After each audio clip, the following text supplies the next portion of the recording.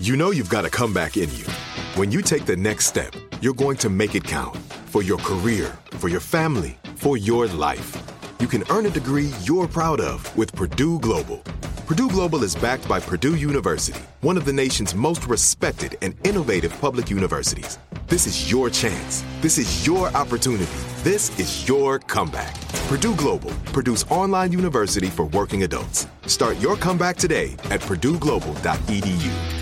Whether you're a savvy spender maximizing your savings with cashback rewards, a thrifty rate watcher seeking the lowest interest, or a travel enthusiast looking for extraordinary perks, Kemba Financial Credit Union has a visa to complement your lifestyle and unique needs. Apply today at Kemba.org to unlock a limited time 2% cash back on purchases and pay 0% interest on balance transfers for an entire year with a new visa from Kemba. You deserve a card that works for you. Restrictions apply. Offer ends June 30th, 2024. Are you still searching for your perfect place to call home? Well, now is the time to buy at Fisher Homes. If you're looking to move in before the end of 2024, May could be your last opportunity to start building your dream home and close before the year's end. If you're hoping to move in even sooner, Fisher Homes also has homes that are move-in ready and waiting for you, where you can start enjoying the benefits of homeownership even faster. Schedule your personal tour with a new home advisor today at FisherHomes.com and make this spring the season you find your perfect home sweet home. Hey guys, ready or not, 2024 is here, and we here at Breaking Points are already thinking of ways we can up our game for this critical election. We rely on our premium subs to expand coverage, upgrade the studio, add staff, give you guys the best independent coverage that is possible. If you like what we're all about, it just means the absolute world to have your support. But enough with that, let's get to the show.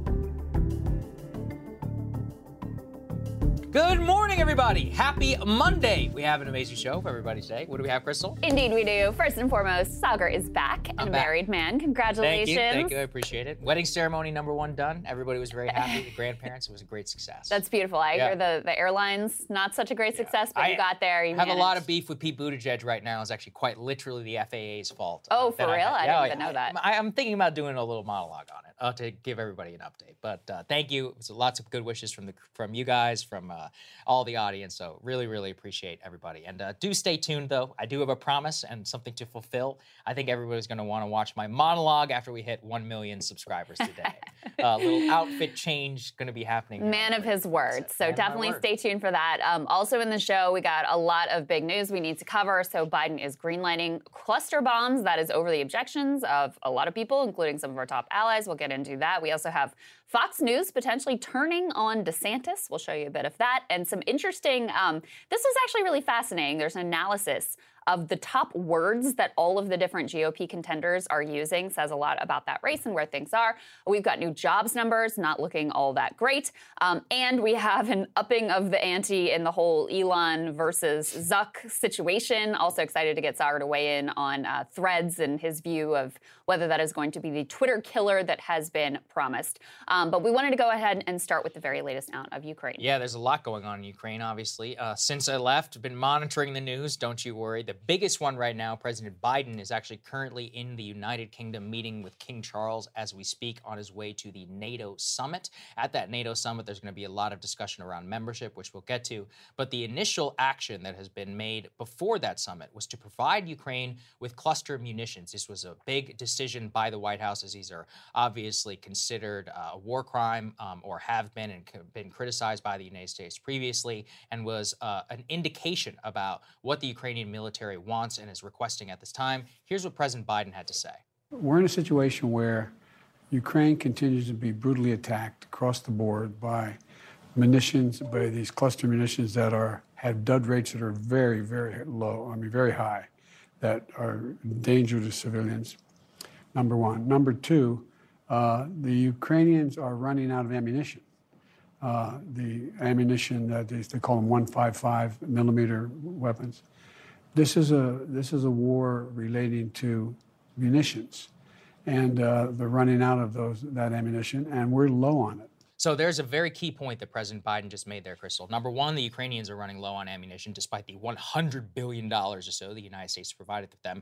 But number two, to me, is actually might be one of the most important one. We're running low on it, AKA we have provided them now with so much critical ammunition that the United States military is now so low on its stocks that we have to provide banned munitions to the Ukrainian military, which they have already used previously and actually were criticized by the New York Times and by some other human rights groups for doing so previously in this war. Right. This is a massive, massive sea change in the way that we are considering the amount of munitions that we provided to Ukraine. Previously, the line was, oh, guys, it's all surplus stocks, not stuff we were going to use. Anyway, then they did that fake devaluing of the equipment so they could provide even more. And despite the fake accounting gimmick, which is basically illegal, then the $100 billion or so of all of these munitions, we are now running so low, and they are also running so low, given their expenditures, both in the counteroffensive but also in Bakhmut, that they have now been begging for cluster munitions. There's also something that President Biden said there, which is a straight-up lie. Let's go ahead and put this up there on the screen. John Ismay, an excellent military reporter over at the New York Times. What does he note? The cluster munitions that the United States will provide to Ukraine is the 155 millimeter M864 projectile, which is loaded with 72 DPICM grenades that are identical to those used from the earlier M483 round. The dud rate on these submunitions has been observed at 14% in real-world conditions. Now, the Pentagon, in their statement justifying providing these weapons to Ukraine, Crystal, repeatedly said that the dud rate was some 2.35% or less, which is, quote, far better than the actual rate for common cluster munitions. So the Pentagon is straight up lying here. They're saying that the dud rate on these, which is what makes them so deadly to civilians, is much lower than the actual dud rate observed in real-world conditions, part of why we have been so reluctant to provide these weapons to Ukraine so much in the first place. And I should also note about hypocrisy. One of the consistent lines from the Obama administration throughout the slaughter of Aleppo and the Syrian civil war was that the Russians were using cluster munitions on civilian areas. Well, here's the issue, as we also criticize the Russians here for. All of Ukraine is a battlefield with civilians populated throughout it. So if the Ukrainians, by definition, are going to be using that, even on their own soil, they're putting many of their civilians at risk by using a known munition banned, by over 100 countries, considered a war crime by international organizations, and often criticized even by the United States military itself. I mean, this is something which really removes much of the, quote, moral high ground, as moral as the cause for Ukraine is, from America's stance in this war. Right? Yeah, I mean, let's be really clear. This is an immoral act. Mm-hmm. It is truly an atrocity. I want people to understand in layman's terms what these things are. They're basically bombs that scatter a bunch of little grenades all around. And so when we're talking about the dud rate, the problem and why these have been banned by 100 countries that have signed on to the treaty, we are not a party to that treaty. Neither is Russia, neither is Ukraine, but why so many countries, and why even so many of our allies, including the UK, who have been extremely hawkish, are criticizing this move, is because some percentage of those grenades do not detonate. That means that they are laying around in areas where frequently it's children that go and find them and they blow up and they kill them. There's varying numbers about what percent of civilians are killed by cluster bombs. New York Times cites a study that says it's 50% of the casualties from these bombs are civilians. There are other estimates that civilians represent up to 97% of cluster munition casualties. Again, disproportionately children are usually the ones that find these things laying around. So it is an immoral act, and it is clearly an act of desperation. Even the New York Times, I was telling you before we started this morning, is reporting in very careful and couched words that the Ukrainian counteroffensive isn't going well. They haven't gained much ground. They've gained something like 60 square kilometers, which, pales in comparison to what they've been able to accomplish in the past. They really haven't been able to break through the Russian lines. You've got the Ukrainians running out of munitions. You've got us apparently running low. And so this is a desperate, immoral act that the Biden administration is perpetrating here. UK has criticized this action. Spain has criticized this action. Many of our allies have criticized this action. And, there have been some words of dissent from the progressives who should be clearly, unambiguously opposed to sending cluster bombs, which, again, considered a war crime by much of the world. But so far, we've heard very little. We did hear from Congresswoman Barbara Lee, who has been a clarion voice in many instances against endless wars. She was one of the lone voices to stand against the Iraq War authorization vote. Let's take a listen to a little bit of what she had to say. Cluster bombs should never be used. That's crossing a line. Once you see what takes place, we know what takes place in terms of cluster bombs being very dangerous to civilians. They don't always immediately explode. Children can step on them. That's a line we should not cross. So when Putin started using cluster bombs, the Biden White House said that would potentially be a war crime. Do you think that, therefore, the U.S. government, the Biden administration, will potentially be engaging in war crimes if this goes forward? What I think is that we would risk losing our moral leadership, because when you look at the fact that over 120 countries have signed the convention on cluster munitions, saying they should never be used. They should never be used. So she won't go so far as to call it a potential war crime, even though she should go that far. But that's a key question from Jake Tapper. Hey, when it was Russia using these things, y'all didn't have any qualms about calling it out for what it is. Now, the Biden administration, out of, desperation, and because Ukraine apparently always eventually gets what they want, they're going down the same path. But for some reason, when we do it, it's okay. Yeah, I mean, and just to reiterate your point, this is not something that you do as a sign of strength, both from America's point of view and how destroyed our defense industrial base is, that we literally don't have enough munitions, apparently for ourselves, not only to provide, a regional war in Eastern Europe, but also for how the Ukrainians are doing. Let's go and put this up there on the screen. This is from Sky News over at the UK. Here's what they say, quote, U.S. cluster bombs deal is a clear signal the war is not going well for Ukraine. This is from Mark Stone. America risks losing the moral high ground by supplying Ukraine with a weapon banned by much of the world, so why are they supplying it? And as exactly you pointed to, Crystal, even the New York Times noting this in a very, very stark terms. Ukraine claims to have retaken 60 square miles. By comparison, the last great push in the fall reclaimed 5,000 square miles. Quote, they are probably weeks behind where it was hoped to be at this time.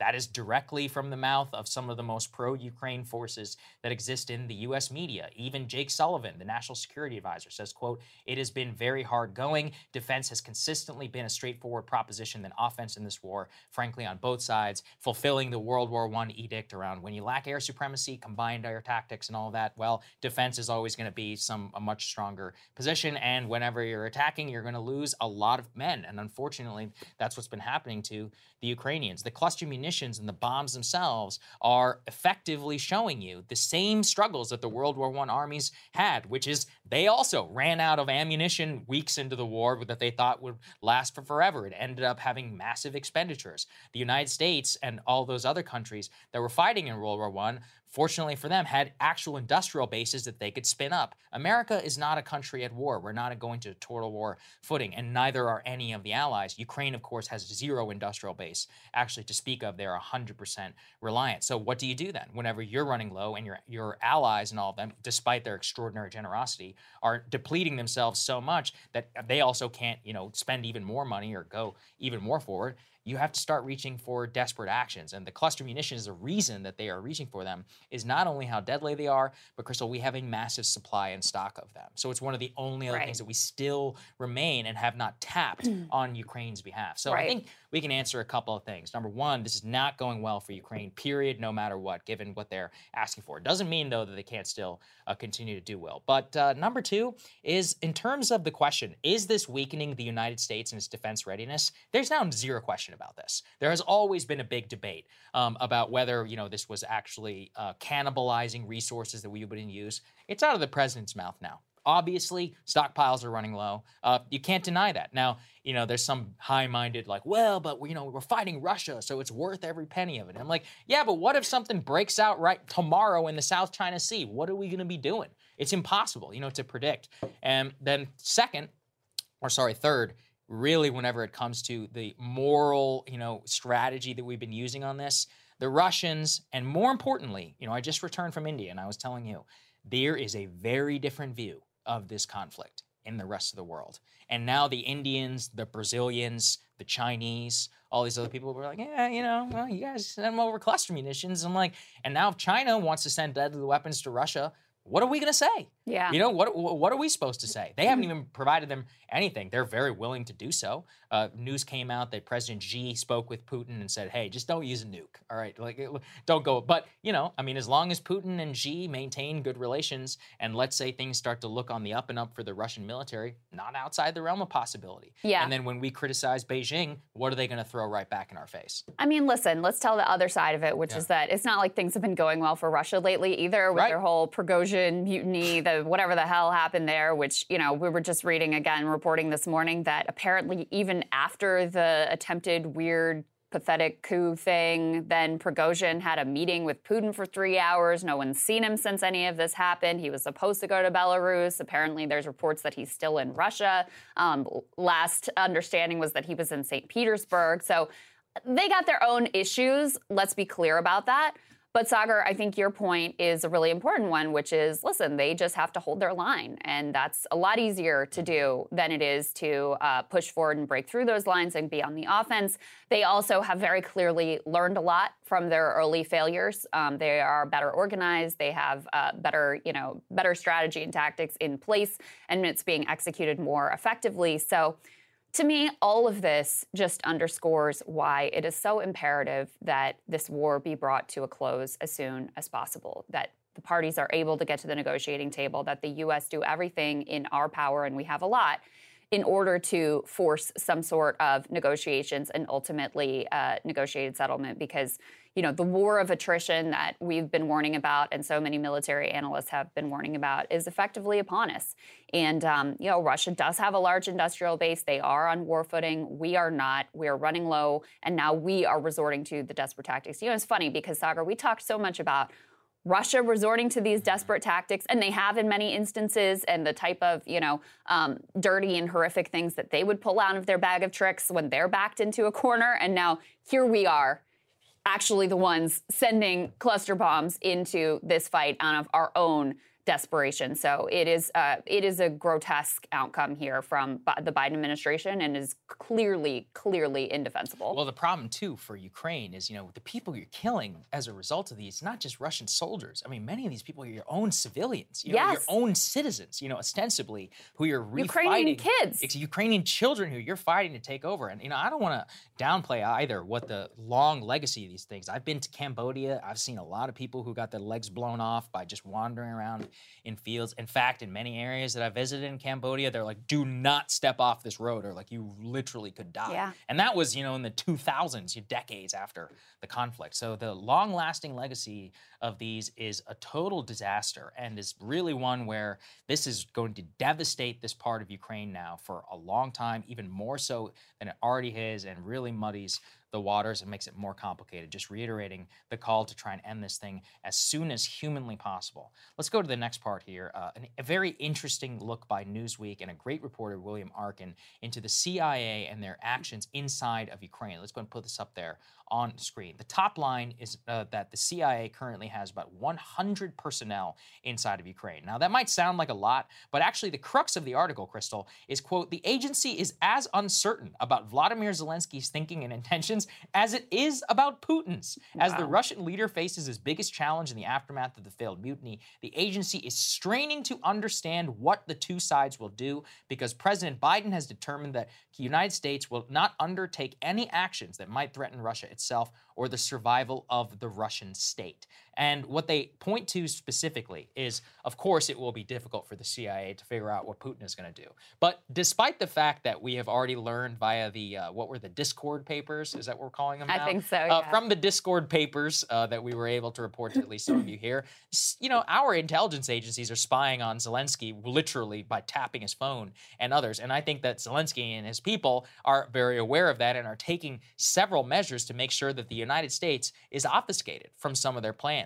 Lots of reports previously, consternation from the Pentagon, Ukrainians hiding some of their plans about the counteroffensive, only briefing the military whenever they want something with their hand out, being like, please, please, give me more, give me more, give me more. And then beside that, though, hiding key details. And the U.S., the CIA, and others are actually faced with a problem where they are trying right now to get as much information out of Ukraine as possible and are having to resort to having to spy on them to a pretty historic degree for a so-called ally in this conflict. There's also a lot of indication in this report from Newsweek that, you know, our intelligence agency knew pretty much right away what was going on with the Nord Stream pipeline. I mean, this is honestly, it's really humiliating because, number one, the fact that we don't know what the hell our supposed ally, who we're sending so much material to, that we don't even know what they're up to, that they don't read us in on their plans. I frankly can't blame them because we haven't apparently brought pressure to bear to get them to be upfront about those things. And because of, you know, some of the leaks that have come out, I can kind of understand their position on that. But it's humiliating for us. And we are supposed to have this kind of like agreement with them that, all right, we'll give you all this stuff, but you're not going to attack Russians on Russian soil. You're not going to engage in these sort of, you know, sabotage and going after Russian citizens on Russian soil. You're not going to do those sorts of things. And they've done it repeatedly, and we've just kind of accepted it. I mean, we've just taken it. So, of course, they've been emboldened to the point that they would send drones to strike the literal Kremlin in some sort of, you know, half-hearted Putin assassination attempt.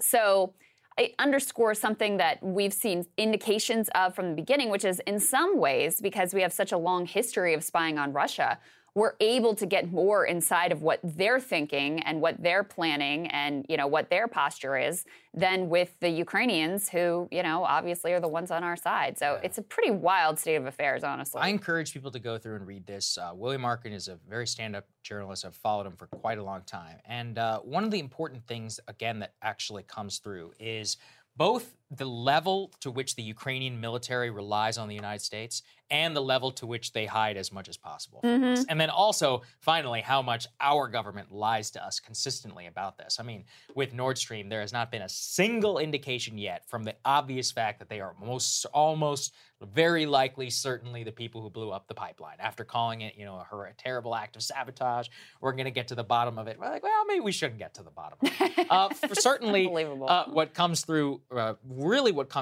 though, is that we are running ops for them to a ridiculous and historic degree, you know, from the surveillance, from human intelligence against the Russians, providing them with the location of Russian generals so they could kill them and all of us, and flirting real close right up there to the line of direct combatant status. And at the very same time, though, we're being kept in the dark about what they actually want to do. And so obviously this is going to be very frustrating, I think, for a lot of people behind the scenes inside of the Pentagon and others. But because of the ideological capture that has happened within the elite, you are unable to issue any real criticism of the Ukrainians. And that's something that I think has shined through from private conversations, things that I have heard, and then also just bubbled up through the military. You know, every time we're like, hey, maybe you should reserve some of this ammo in Bakhmut because you're going to lose anyway, and you got to get this counteroffensive. And they're like, no, he knows what he's doing. And it's like, yeah, but it's our weapons. You know, maybe we're the ones you should listen a little bit to what we tell you to do, the greatest military in the world. And they're like, no, we know what we're doing. And now you're running low on ammo. We got to tap our cluster munitions.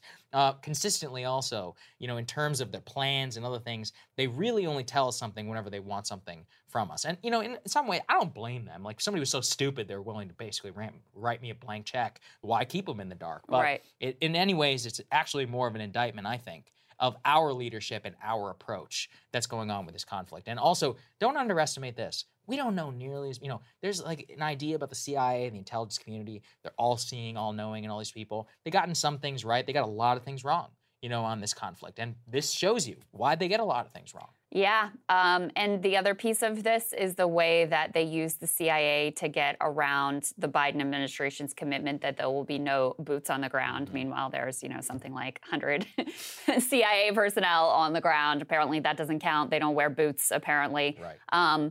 But yeah, I mean, there's an open acknowledgement from Polish officials, which again, they've been the most hawkish in all of this, that the U.S. really doesn't understand the Ukrainian state and the, quote, reckless factions that exist there, says one Polish official on the anonymously. You also had a U.S. Defense Intelligence official saying, I hesitate to say the CIA has failed, but they said sabotage attacks and cross-border fighting created a whole new complication, and continuing Ukrainian sabotage, quote, could have disastrous consequences.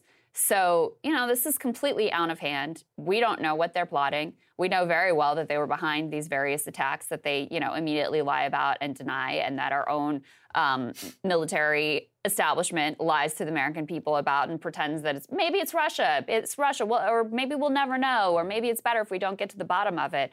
So it's pretty stark to see the way that this war is actually being carried out and just how directly involved the CIA is on the ground and how much they have really failed in their job of understanding what the Ukrainians are planning, let alone what the Russians are planning. Yeah, absolutely. Well said.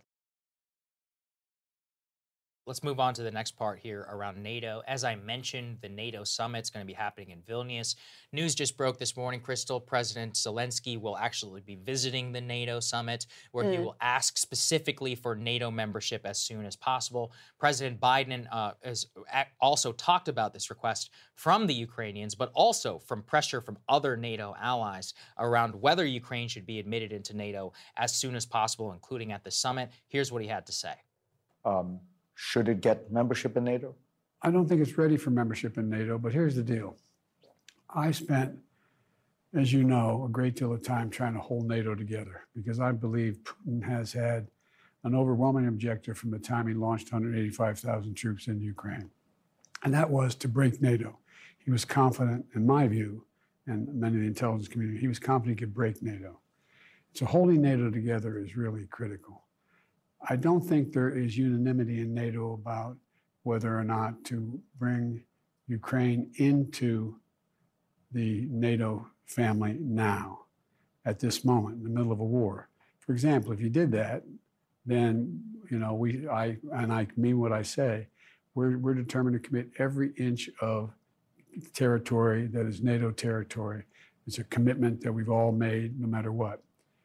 If the war is going on, then we're all in the war. Well, I guess at least he's got enough together to compute that basic fact. Yeah. Unfortunately, glad to hear it. Our so-called allies over in Lithuania and the Baltic states don't seem to understand this. Let's go ahead and put this up there on the screen. The Lithuanian leader who's hosting the NATO summit says, quote, give Ukraine a quick path to join NATO. Poland and several other Baltic countries have been strongly pushing forward to beg NATO to offer Ukraine official membership status as soon as possible. And of course, look, we are not going to sit here and validate entirely Vladimir Putin's justification for invading Ukraine. Okay, it's ridiculous. Obviously, why now? Oh, we offered Ukrainian membership into NATO in 2008, never officially did it. So all of a sudden in 2022, it became a crisis. All right, let's put that aside as obviously a farce. Now, though, it would also be a farce to say it had nothing to do with it.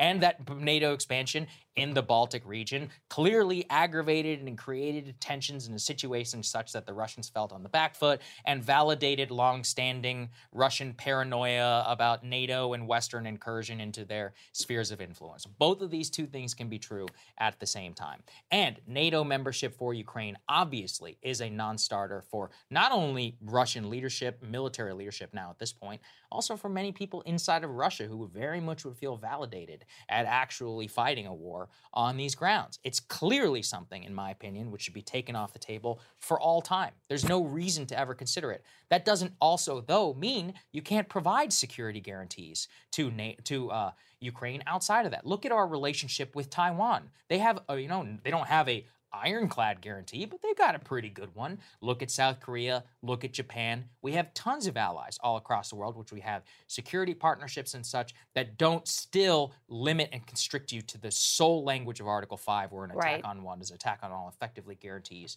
a nuclear exchange between the great powers. So they are trying to get, the best security guarantee they can. And, I guess I can't blame Ukraine. If I've been invaded, clearly something I would want at the same time. But on our perspective, and really for the rest of the world, this should be one of those where the great power should have enough sense to say, look, we can give security guarantees when this conflict is end during some sort of negotiated peace. But NATO membership is not going to happen.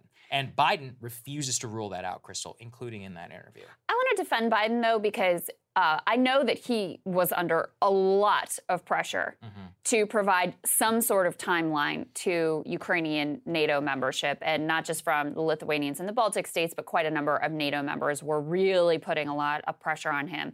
And he was quite clear here that it is an absolute non-starter while the war is going on, which I appreciate hearing. And I also want to say, there could be some sort of tactical advantage in keeping the possibility of Ukrainian NATO membership on the table for future negotiations. Because if you've already said, no, they're never going to be in, well, that's obviously something that Russia wants. So that's something that you could potentially give them in a future negotiation. So while I agree with you, it's insane to imagine allowing Ukraine into NATO. We never should have held that out ever in the first place, and it certainly exacerbated and helped to contribute to the crisis that we face today. I don't hate the fact that they left it out there on the table, because I think it could be a point of leverage and negotiation in some theoretical in the future negotiated settlement. I think that's fair. Yeah, I mean, they're negotiating out in the public. We're simply here, talking about it. However, we should take a little bit of attention to the United States Senate, where any ascension of Ukraine into NATO would have to pass.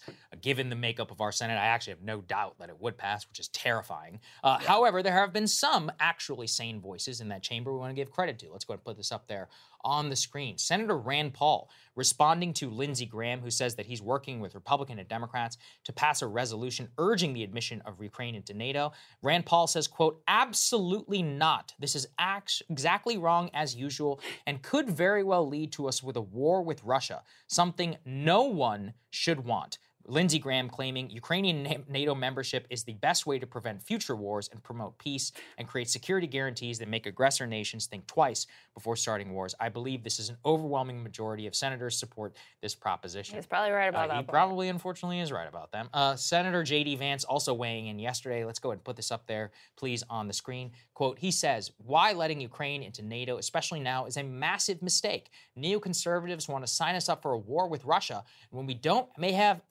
make enough artillery shells for someone else to use. I am so sick of the bipartisan absence of wisdom on this war, making only 2 senators now so far who are willing to vote against this." And yet, despite all of that, Zelensky, he won't drop it. Let's go ahead and put this up there on the screen. He says Ukraine is not only going to prep for NATO membership and beg for it, but also EU membership after the war. Remember and recall that EU membership and that being on the table is what led to a lot of consternation inside of Ukraine previously during the so-called color revolutions and all of that, which initially led to some of the civil war, breakaway regions, and also Russian incursion into Crimea. So all of this is a very complicated geopolitical picture, but of which we have to pay the utmost, attention to, because any indication, declaration, text offering Ukraine NATO membership would be a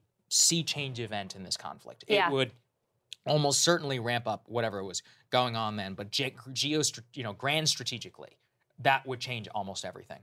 And, many NATO members have already, even Turkey, who is blocking Swedish membership, said yesterday, I believe, Erdogan said Ukraine deserves membership. I was surprised by that, right? Yeah, he's an odd one, Erdogan. Yeah. Just remember, he doesn't actually care about, apparently anything except himself. Like, even his Swedish objection is about, PKK Kurdish terrorists. Right. Yeah, but the Hungarians also are blocking, currently at least, blocking Swedish membership inside of NATO. I'm not exactly sure what their beef is on the subject. So it's not like that others wouldn't be able to speak about it, but of course, the U.S. is the most important voice in this conflict. It also harkens back to some drama that was happening while I was off around who the next NATO leader should be. Right. They ended up extending the current member's term because the West wanted to nominate somebody who was less, I guess, hawkish on the Ukraine conflict. And then the Baltics were like, no, we have to have somebody who will only support ascension of Ukraine into NATO. So there's still a lot of fractures, I think, inside of this alliance. Yeah, I mean, ultimately, we're the big dog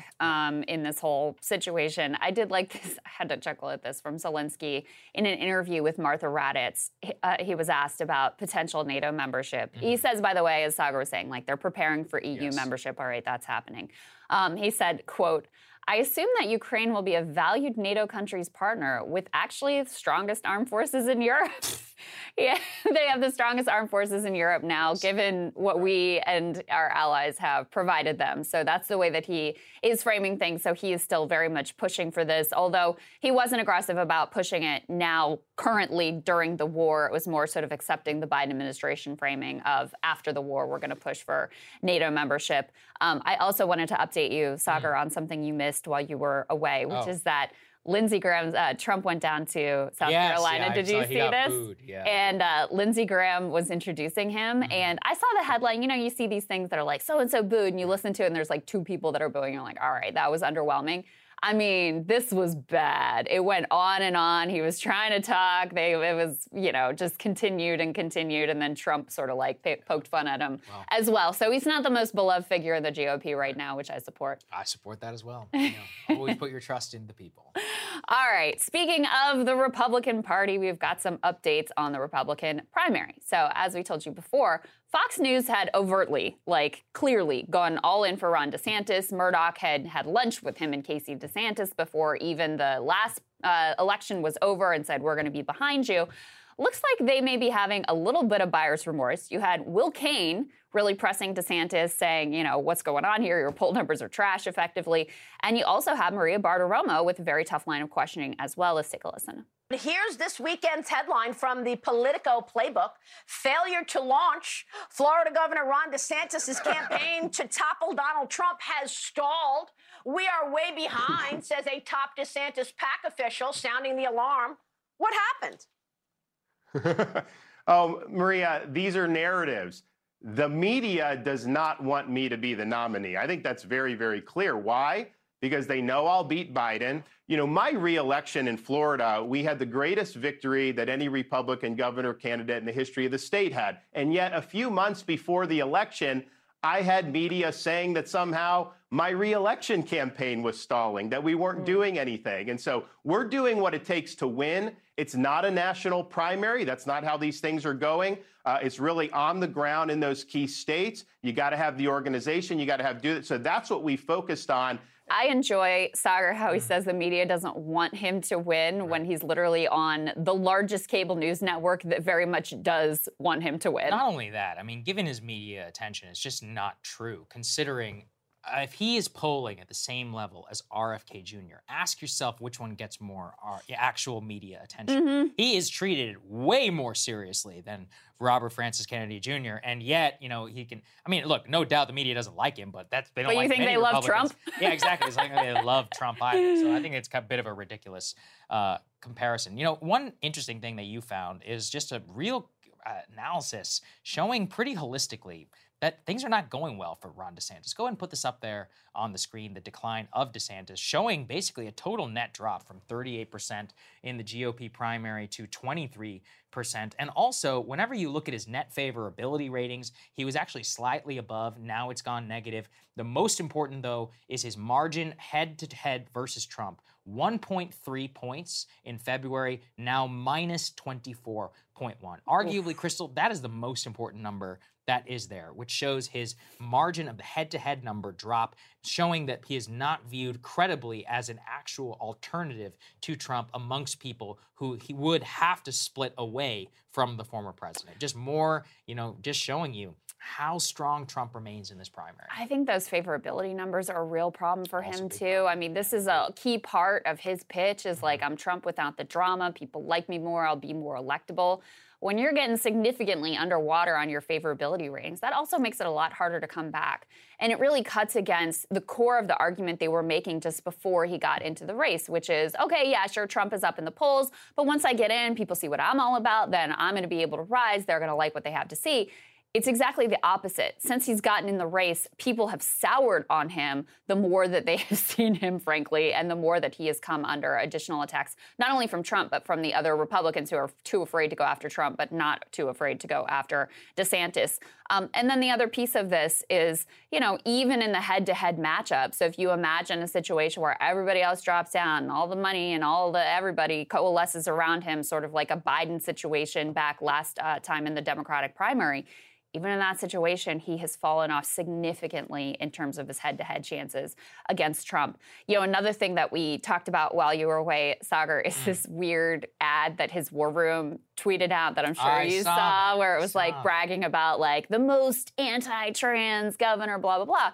And it's really clear that he has decided, it's almost for him too, we talked about this with the cluster bombs, but for him too, it's kind of an act of desperation. He has to go super hard right, has to really lean into what are some of the least popular in terms of a general election audience positions. And we talked early on about how he had a very different, a very difficult path to walk because he needed to combine the people who are in the Republican Party who are actively anti-Trump because they're more moderate with the people who like Trump, but maybe they'd be open to considering an alternative. So he has had to really pick this kind of hard right conservative lane, and I think it makes it difficult for him to be able to put together the coalition he needs, and I think it also undermines that pitch of, I know how to win, I'm the electable guy, and it's clear that Republican voters at least just don't really buy that. So for me, I just think that he is pursuing a Ted Cruz strategy, the true conservative, the person who is real. And unfortunately, look, he is number 2, and that's what Ted was. But if you want to be number 1, you have to be able to combine some of that with at least a crossover of what's going on. And the problem for DeSantis is I think he is actually leaning far too much into policy. I don't even disagree with him that on policy he's obviously correct on so many of his critiques versus Trump, especially in terms of implementation. But let's all be real. How many people actually vote on policy? Right. Almost nobody, really. People say they do, but when you look at what they say they like about Trump, they're like, he's a fighter. He stands up for us. He drives people I like crazy. That's actually, or hate crazy. That's probably the number one reason. The issue, I really believe, for DeSantis is that he is both fighting this online campaign, which I really read that ad is, because there's a lot of energy. Online. There's a lot of energy around the ad that he put out, right? In terms of if you were to spend some time kind of on right-wing Twitter, especially younger people many of them are voting are working on the DeSantis campaign. But if you were to go and you were to ask, the aggregate GOP primary voter, the typical one, this is a non-college educated white man who probably hasn't gone to college, and you ask him what are you most concerned about? He'd be like, I hate the media, I hate Joe Biden, the economy sucks, and maybe 1 or 2 things about the border, right? Yeah. That's going to be your top 4. Well, you got to be focusing directly in on that. And that's really what Trump excels at more than anyone. Yeah. Even also, I think Trump has taken a smart lane. While I was gone, I know he called out DeSantis again for being what does woke even mean, right? Because he's calling them out for overusing the term and kind of trying to undercut their core critique, really, of U.S. society, of Biden and others, by saying, I'm the guy who fights, I think, on all fronts. So, in general, Trump is running a very savvy campaign right now against DeSantis. In that analysis that we put up a moment ago, they cite an April poll from Fox that found only 1% of voters list wokeness or transgender issues as the most important issue facing the country. And, I think there were a lot of part of DeSantis' success in Florida was maybe a bit misread. I think it had a lot to do with his COVID policies. Yeah. I think it had a lot to do with, going against school closures. And same with Glenn Youngkin in Virginia, where, that was the core of his appeal, that he was opposed to these school closures, which were really, really a problem for a lot of parents, a lot of families, and the results of which have clearly been devastating. That was misread as an enthusiastic backing of some of his other cultural positions, which he has since really leaned into as that COVID policy and the COVID era has receded.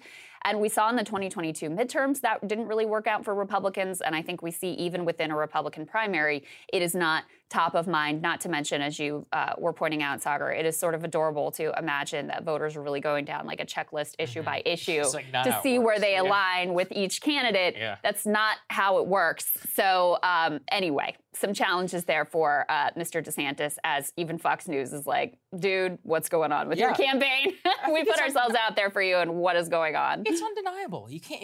You read a poll, look at it, and look. I don't want to take away. He still could do well. Remember, Ted Cruz did win Iowa. He win Iowa, so it's possible he could win Iowa. But he's got to pull off the double whammy. He's got to win Iowa, and he's got to win New Hampshire. Iowa would be huge in the feather, but if he can beat Trump in the OG state where Trump first won, that would be everything. But for him right now, I'm not seeing a path towards that at all. So Washington Post did a really interesting analysis of the language that the Republican candidates are using on the trail, like the top words that they use that we wanted to go through, because I think it's really fascinating. I think it's also kind of revealing about the way that these different candidates are approaching the race. So let's go ahead and put the first one up on the screen. You've got Donald Trump here. Number one, they point out, great. And they highlight some of the ones that are like different from the other countries. So it's not necessarily the number one word that they use, but it's the ones that are kind of unique to him. So great, Biden, radical, and border. Sagar, you were pointing out how border is very animating among the Republican base. Let's go ahead and put DeSantis up. DeSantis leans hard into his time as Florida governor. The other things that you have here are COVID, kids, parents, Fauci, woke, and ESG. And what I take away there is, I mean, first of all, like really leaning hard into what he's doing policy-wise in Florida, which we just discussed may not land all that much. Still talking about COVID and Fauci, something that has really fallen off even among Republicans as a key issue. And then the rest are on the cultural agenda. ESG, which I guarantee if you poll a majority of the Republican base probably has no idea what you're talking about. Woke, which Trump is going after as well. And then kids, which fits into that piece. Let's put Mike Pence up on the screen. Pence running hard for that evangelical right base. His words include God, life. He has been probably the candidate who has most staked down a hard right abortion, anti-abortion position. Trump, actually, surprisingly, is probably the most vocal in terms of talking about the former president, kind of because he can't avoid doing it. And Constitution. So, some throwback language there. Nikki Haley, let's put her up on the screen. She's got some that I think really reflect how she leans into her bio. You've got the word proud, strong, love, and together. And kind of similar, Tim Scott put this up on the screen. Again, some of the words leaning into his bio talks about his mom a lot, apparently, God and faith. So also making a play for that evangelical right base. What did you think of some of this language, Sagar? What did you take it from? I thought that the most important ones for DeSantis were terms that many Americans don't know. What is ESG? I mean, look, I hate ESG. I will critique it here all day long. I know there's a lot of discussion online about it, but I'm not an idiot, and I don't think, if I was running for president, I would never talk about ESG. Never. Because I know that the vast majority of what we talked about previously, like voters don't have checklists. They're like, Is the gas price low? Do I like the guy? Is my wife going to give me crap if I vote for this guy? You know, like, what do I talk about with my neighbors? Man, this stuff drives me crazy. Like, that's most of the amount of thought that most people put into actually all this. And, you know, look, he's running the same strategy for the nation that he ran in Florida. Not a terrible play, but he's not focusing on the right elements. He has to focus more on the economic message about population inflows and about the booming economy. That is what turning America into Florida. He's talking too much right now about parents, Fauci, ESG. It's like the ultimate validator is you left your state to come live here. Let's make America just like that. That's actually very positive. That's kind of almost like a Reagan-esque type message from 1980. And unfortunately, I think he's learned many of the worst lessons from validation on the internet. You know, Trump's are so basic, and that's also was one of those genius things as a politician. Everything he says is like at a second grade reading level. He's got radical, border, great, and Biden. Easy. Yeah. What do you identify with Trump? He always exaggerates. Everything is going to be great. Whenever it's the border, he's against Biden's position on the border. Radical, he talks about the radical left, his opponent, Joe Biden. That's exactly the right play. You know, with Mike Pence, it's almost like a meme out of a Mark Levin, type show talking about the Constitution. Life and God. Nikki Haley, the fake Reagan-esque vibes that I was talking about, like together and strong and love, and I'm a fighter, and I'm surprised kicking didn't make the list. Tim Scott, you can't help but be endeared to the man that he says mom and God and faith. I mean, I think that's sweet, great. isn't it? That said, there's a lot of people, I think, in the GOP primary who love their mom and who love God and who love faith. So it's not like it's a very unique position that you're taking. Overall, I just thought that the sheer simplicity of Trump and what he's saying is exactly why I think he's leading so well in this primary. I mean, it's really simple. Trump is just a really good politician, I mean, you listen to him on the stump, and even, I can't stand the guy, and I can't help but be chuckling at some of what he's saying. Genius. He does all of these, comedic bits, and he's just a really good politician, and the Republican base really likes him. And so it's a tough thing to figure out how to crack that nut. I did want to put, the last one I wanted to put up here is Chris Christie, guys. It was the next one in the list after Tim Scott. There we go. This is kind of interesting to me. So he talks a lot, apparently, about how leaders of both major parties are making Americans smaller with divisive messages. And some of his top words were smaller, small, and big. So, he says at every pivotal moment in history, there was a choice between small and big, and America has succeeded because we always picked big. I would say out of all these candidates, Chris Christie, just in terms of political talent, is probably the second most talented, just like raw political skill is Trump. I do think in some of this just simple, straightforward language, you see why he is a very effective communicator. And Chris Christie is not going to be the Republican nominee. He's really staked down a position as like the anti-Trump candidate and wants to go in there and knock Trump down a peg. But I do think you see why he was able to get elected in New Jersey, why he was such a darling of the right for so long, and why he is that, he is a very effective communicator. And he actually has jumped up in the polls a bit more than I expect. I mean, he's still in single digits, so I don't want to overplay it here. But he has leapfrogged a number of these other candidates who also get a lot of attention. I think it's a testament to the way that he speaks. Chris Christie is always a great communicator, but I think he was elected in a blue state for a reason. He's not a hard right politician, and the GOP primary is a hard right game. He missed his moment in 2012 whenever people were looking for that alternative, with Obama. And then more broadly, I think that what you see in this is that as if you're prosecuting a case against the most popular Republican since Ronald Reagan, sorry, you're not going to be the Republican nominee. Yeah. You're going to be great on television. I wish you the best of luck. Yeah, we ABC would really News. like to interview. Actually, we'd like to interview any of these people here. So, guys, all of you. We put requests out. We're working on it. To try and get him here on the show. But I mean, the point though, with Christie is, it's like you're just not gonna be the GOP primary or win a GOP primary. Yeah, you are gonna win television, and I think actually I would like to see him just be more honest, on TV and kind of his unvarnished thoughts. I really would like that from many of these people, but unfortunately for a lot of them, they always think that they can have it both ways, and it's just like, guys, that's just not how it works. Just not how you win an actual election. Do you think that this is one where I'm like, do you think he deludes himself into thinking he can win? Yes, I do. You think he's got that level of ego? You can't listen.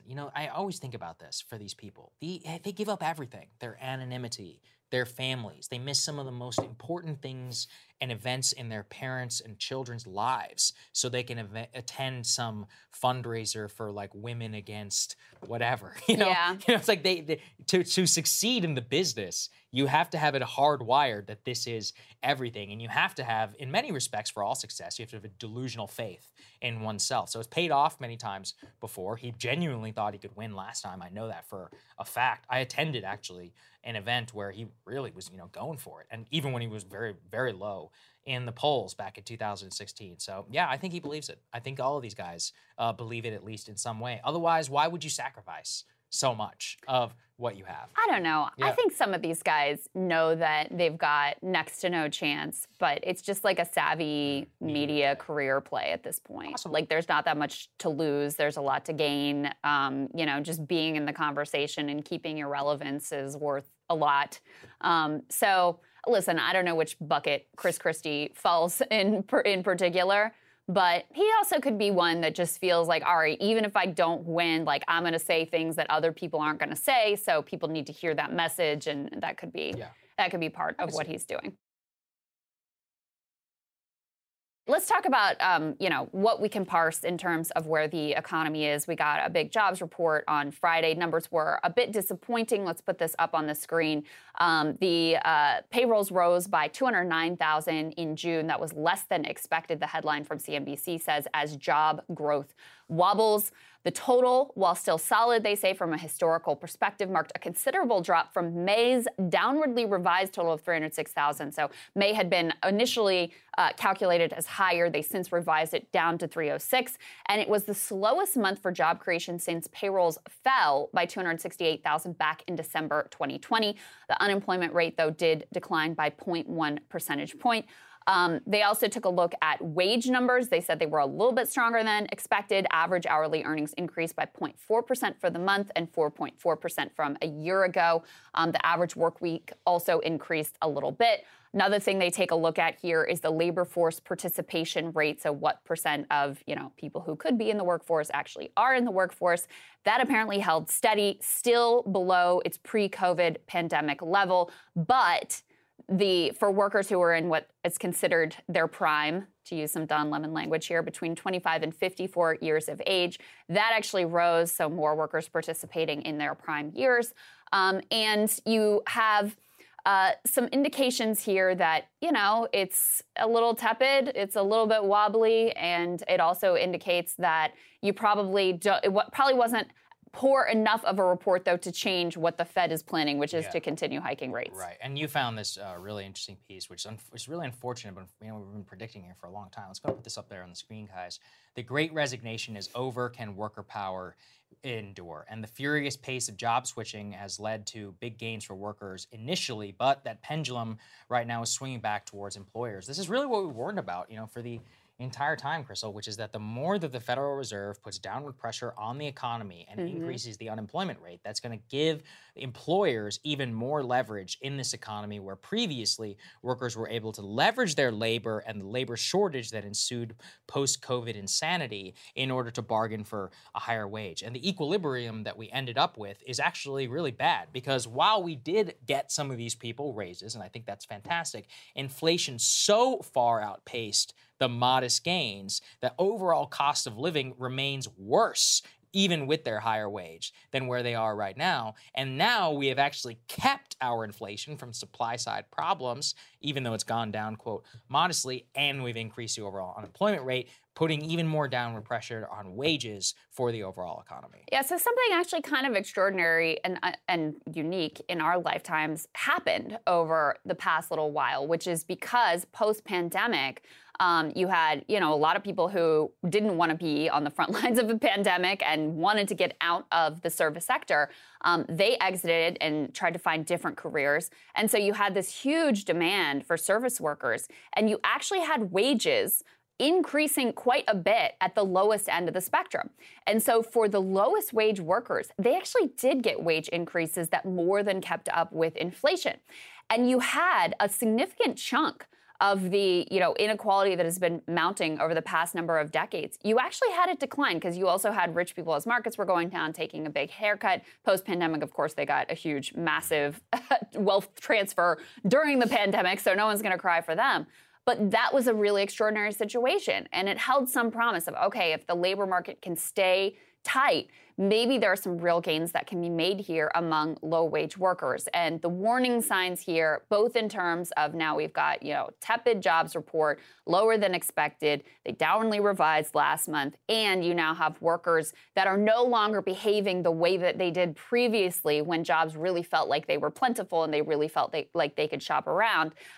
It's a real warning sign that, some of those gains that were made for low-wage workers, some of the power they were able to accrue in terms of increased activity in the labor movement, more strikes, all of those sorts of things, like some of that may be dying down, which, would be really disappointing and really dire because there is so much rebalancing that needs to be done after, 50 years of everything going to the corporations, everything getting funneled to the top. Yeah, I think we're in a very stagnant period. So the big problem is that the biggest growing sector of our economy is facing effective recession in technology. The rest of the economy isn't really. Some manufacturing is coming back. Certain sectors, things are actually going well. We're actually investing a historic amount of manufacturing dollars as a result of the Inflation Reduction Act, which I think is great.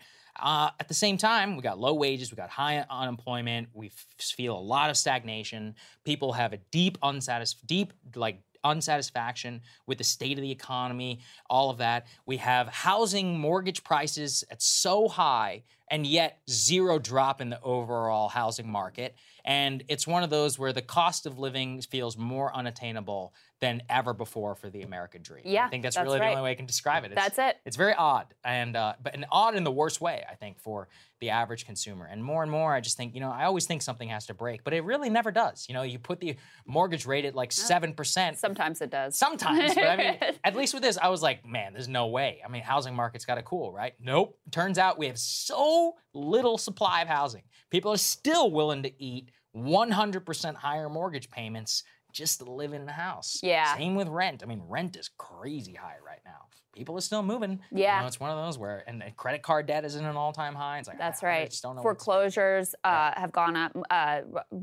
People getting kicked out of their apartments, evictions have gone up. So, I'm sure you've probably been watching Jeff Stein on Twitter has been fighting with people about all of these like economists, Beltway type economists, who are like lecturing the American people about how they just don't really understand how great the economy actually is.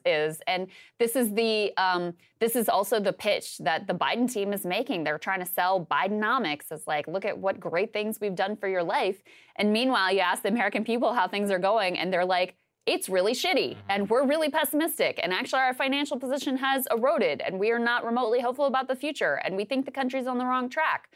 Good luck trying to sell an economy to the American people that they do not feel is going well for them. Huge disconnect between the language that's coming out of, official Washington, especially on the Democratic side and from mainstream economists, and the way people actually experience the economy in their lives. And if I had to say, I think it's exactly what you're pointing to, Sagar, which is like the ability to have a stable, middle-class, non-precarious life where you've got health care and you can send your kids to college and you can, afford a house and afford a mortgage and have nothing fancy, just like a normal middle-class life. It feels like you have to be a multimillionaire in order to pull it off. People just feel like this is wildly unattainable and I'm never going to get there in my entire life. Very basic. And look, nobody has a right to European vacation. I'm not saying you have a right to, but it's nice. It's nice to go. Guess what? Flights sky high. I got friends who literally are doing very well in life.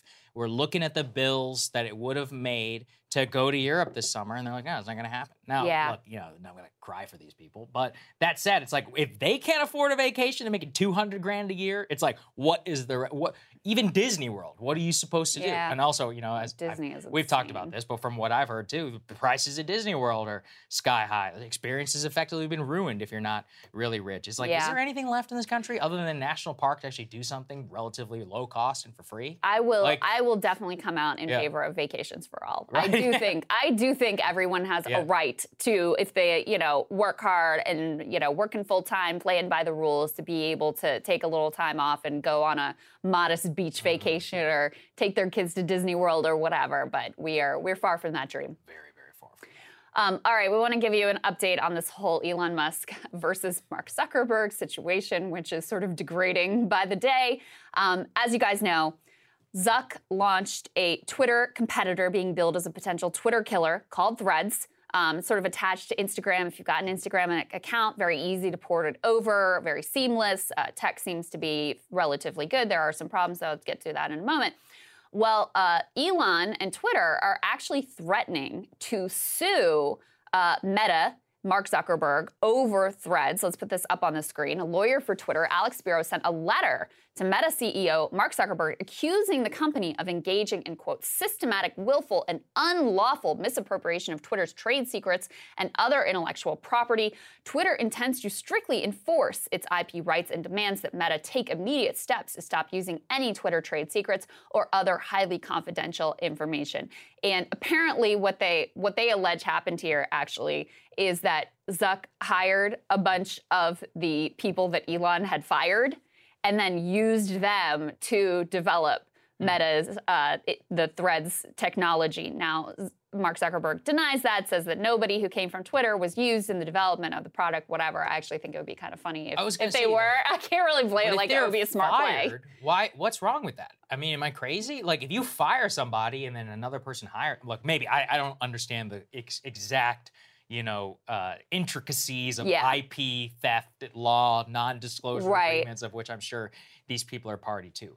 That said, if you literally sever somebody from your company and then you hire somebody for their expertise running said platform, I don't really see anything wrong with that. Seems like good old-fashioned competition to me. Seems fine to me. I mean, here's the other thing is they're threatening to sue. They haven't actually filed anything yet, which tells me maybe they don't feel like their legal position is that strong. I don't know. I'm not an expert on this stuff, but I do know that Mark Zuckerberg and his company have ripped off other tech platforms, technology previously, not in that they actively stole trade secrets or whatever, but they saw what Snapchat was doing and they incorporated it into stories. They see what TikTok is doing and they try to incorporate that as well. This is just what happens in the tech world. There's not that much innovation. It's just everybody copying whatever is the latest thing. So I have a feeling they are well versed in what the limits of that are.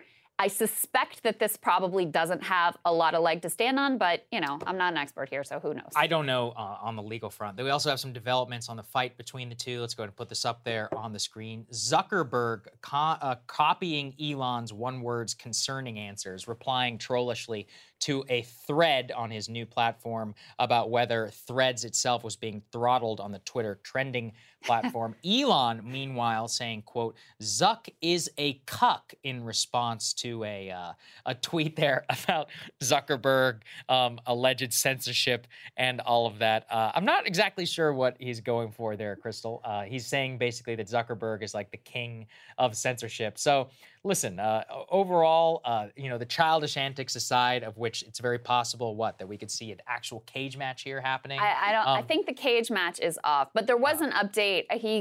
Elon then replied to the Zuck is a cuck thing and said, I suggest a literal dick measuring contest. So that's the latest that's been floated that I can update you on. I mean, I guess, they're just like us, childish people, even whenever you have over 100 billion. But let's actually be serious here. I took some time, played a little bit with Threads, and I have some complicated feelings. Let's go ahead and put this up there on the screen. First, in terms of the success, Meta's Threads has over 70 million signups, which is actually even surprising Mark Zuckerberg, or at least that's what he said. Undeniably, having 70 million signups in just a couple of days is really good. Huge. I mean, in contrast, right now, Elon's Twitter has 237.8 million users as of July of 2022, the last time that they had to go ahead and describe their overall number. So if you're able to get a significant portion of that in just the first couple of days, that's a big deal.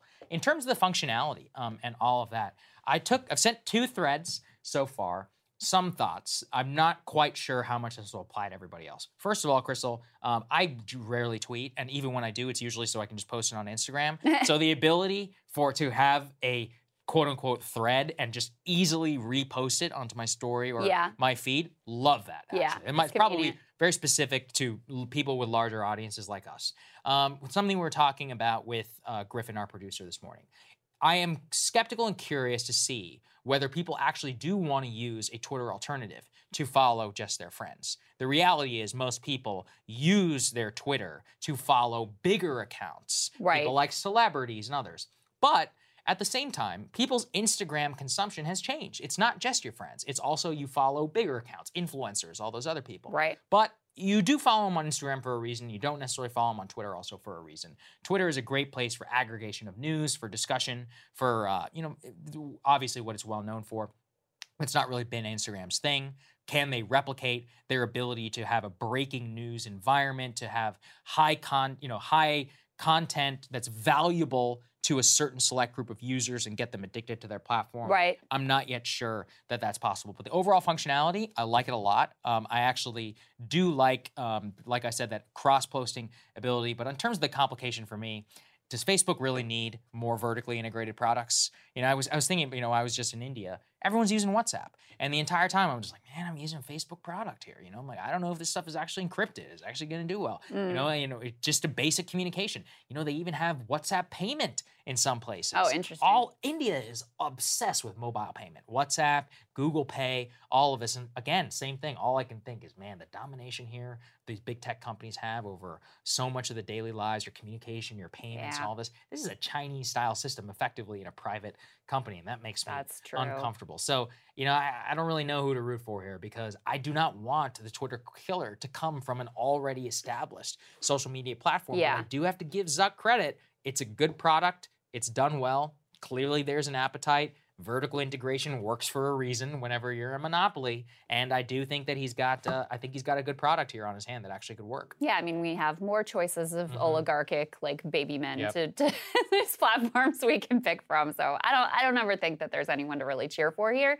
Put this last piece up on the screen, E4. So this guy that you see his tweet over on the side of the screen, he, I think, is the head of Instagram or high up at Instagram. Adam Mosseri, yeah. And so he basically is indicating, like, we don't really want politics all that much on Threads. He says politics and hard news are important. I don't want to imply otherwise, but my take is from a platform's perspective, any incremental engagement or revenue they might drive is not at all worth the scrutiny, negativity, let's be honest, or integrity risks that come along with them. There are more than enough amazing communities, sports, music, fashion, beauty, entertainment, etc., to make a vibrant platform without needing to get into politics or hard news. So, I mean, this is kind of telling as well. Like, they don't even really want politics on their platform because, and we've seen this before, I mean, we see this on YouTube, where it's divisive, it's edgy, it's controversial, all of these questions about misinformation and extremism and people being radicalized and whatever, that almost exclusively falls into the domain of politics and hard news. So also, Threads is 100% algorithmically driven. So, like, you follow who you follow, but then it's not like you can just get the stream of consciousness timeline that you can get on Twitter. It's all formulated by an algorithm. So this would suggest that they're going to sort of discourage and suppress political and hard news content. Smart. So, I mean, listen, this is the problem with leaving these platforms that are supposed to be like the virtual town square and critical to our democracy and whatever. This is the problem with leaving them to the whims of the market and profit-making decisions, because from a business perspective, I can't blame them. That is what would make sense from a business perspective. It saves you a lot of headaches. So I can see a world where Threads is successful. I think Threads will be successful. I mean, you 70 million signups. Yeah, it's undeniable. Incorporated in with Instagram. You already have, a big fan base on Instagram of, a lot of people using it there. They've been successful at bringing over a bunch of, like, big celebrities and public figures who are already on the platform and posting their threads, whatever. I think it's very possible you have Threads succeed and you also have Twitter still out there as the locus for politics and hard news, and that they are successful as well. I also think it's possible that you could continue to have a fragmenting of the user base where it does segregate more into ideological spaces, which, on the one hand, I am not a fan of monopolies. On the other hand, the part of Twitter that has always been interesting is having that give and take and engagement across the ideological spectrum. Some of that may be breaking down at this point. Look, business-wise, smart decision. Politics is a disaster. I think I told you about this. I was talking with some YouTube guys, and they were asking us what our average revenue is, and I told them, they were like, what? They're like, for a channel your size, the amount of views that you drive, we are currently getting ad revenue probably like 30 to 40% of what a channel our size that's non-political would be making. Yeah.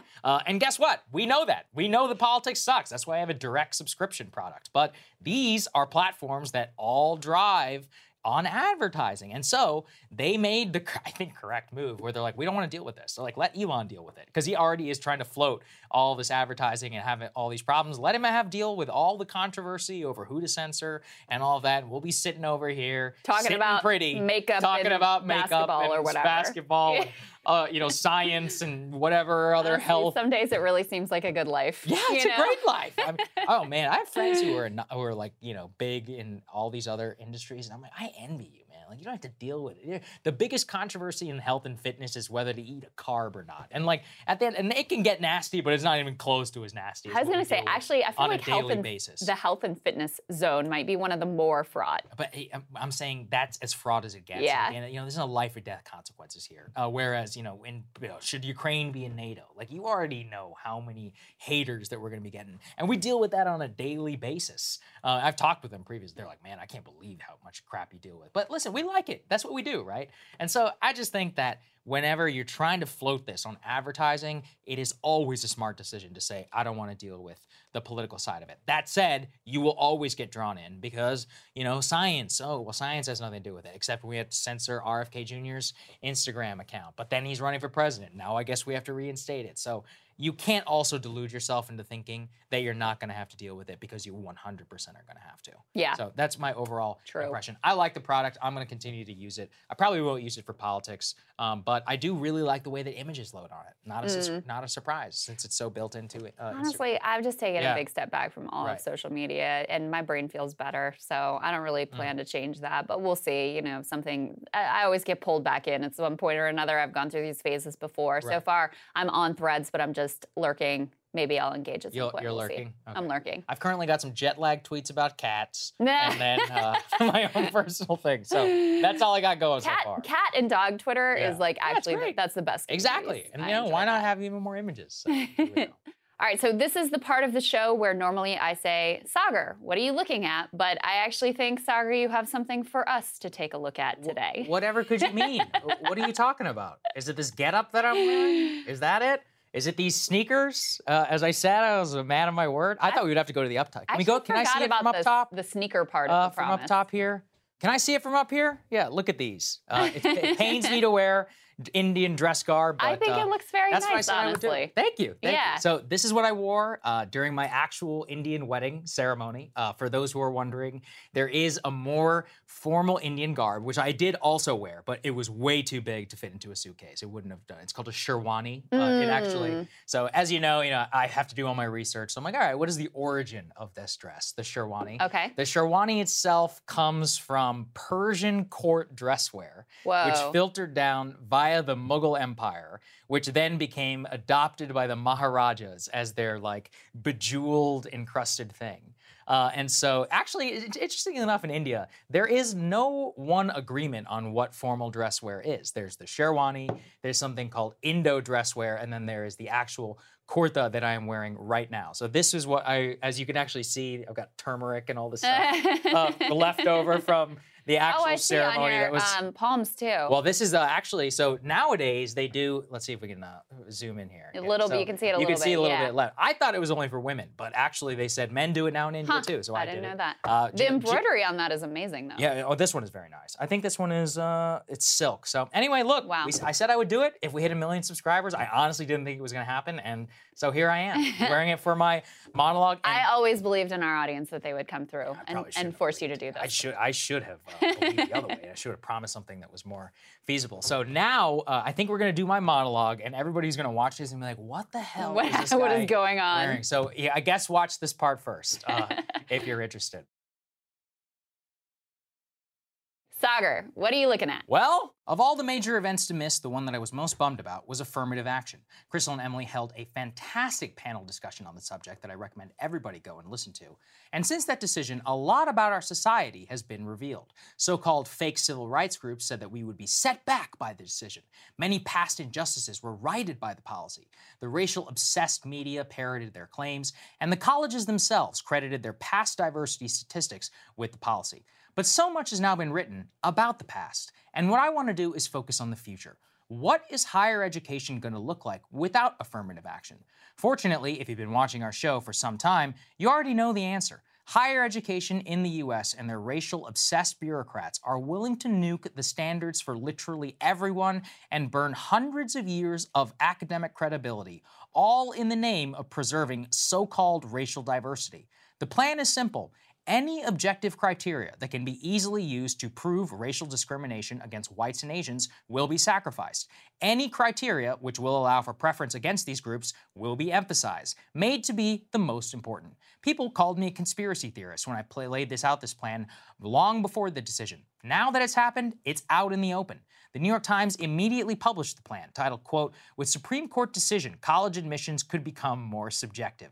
It was all laid out, third paragraph in. Quote, "Officials at selective institutions predicted there will be less emphasis on standardized metrics like test scores, class rank, GPA, and more emphasis on personal qualities, told through recommendations and the application essay." Now again, why would this be the case? Because the case against Harvard relied almost entirely on objective metrics like SAT scores and others, which could prove beyond a shadow of a doubt Asian students in particular were straight up discriminated against in admissions. If you remove test scores as important and you lean more on personal essay where students of desired background can just write "I am black" or "I am Hispanic" over and over and over again for 500 words, it's easy.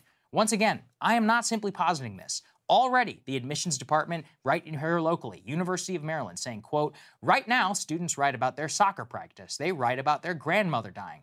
But then she says they need to shift to talk, quote, about how race affected their lives. One neat trick that the admissions departments are already going for is simple. Make the college prompt about how diversity, equity, and inclusion is important to the applicant. The incoming president of Mount Holyoke University, for example, she imagines a future question will look like this. One of the core values of Mount Holyoke College is diversity of all kinds. Please tell us why you value it. What will make you think to bring to the Mount Holyoke community in terms of diversity?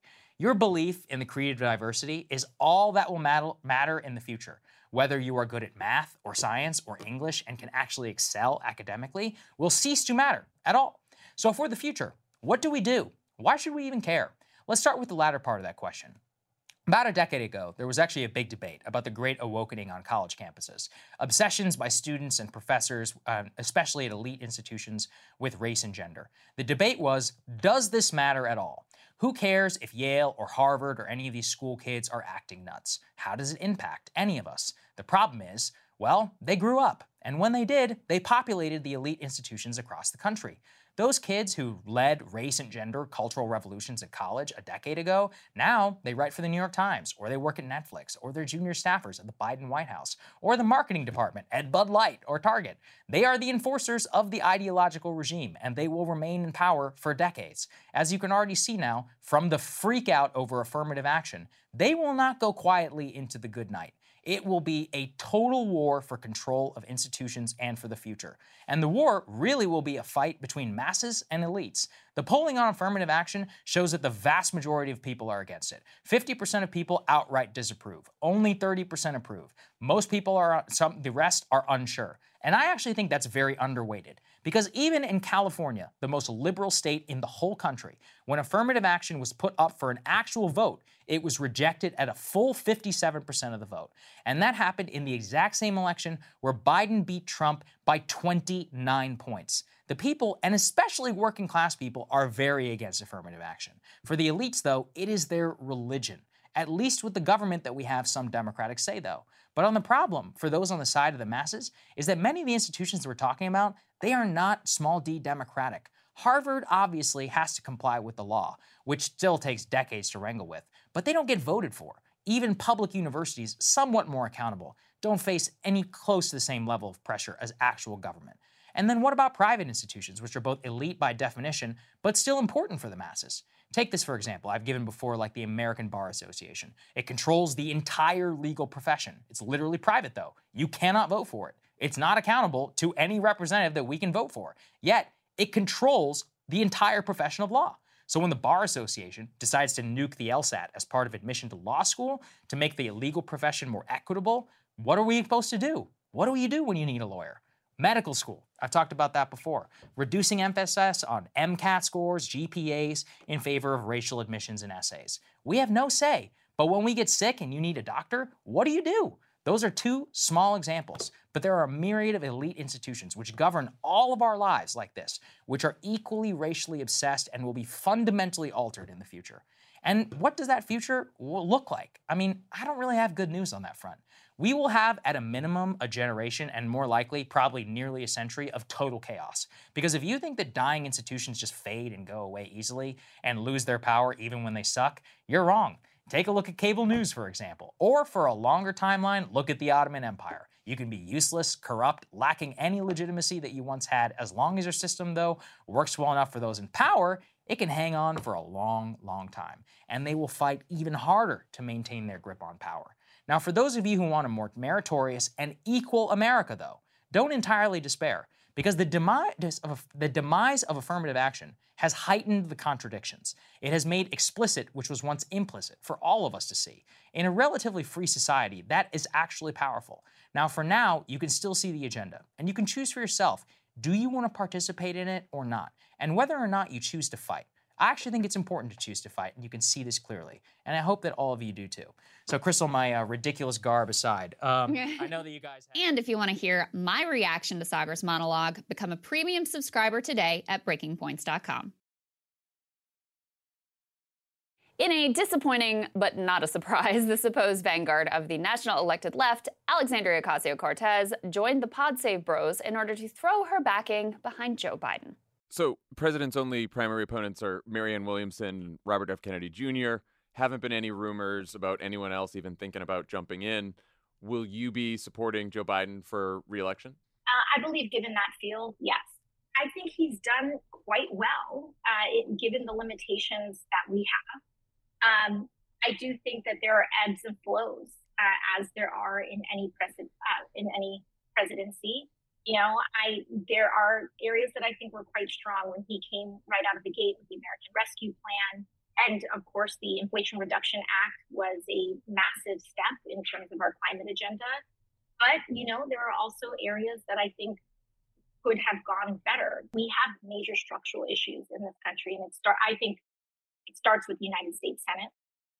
And I think that until we have senators that are willing to stand up and stare the filibuster in the eye and stare a lot of structural issues about the Senate, and the United States Senate will be what holds back this country from an enormous amount of progress. So there's a lot to unpack in that short clip. First, AOC says, given that field of Marianne Williamson and Bobby Kennedy, she will back Biden.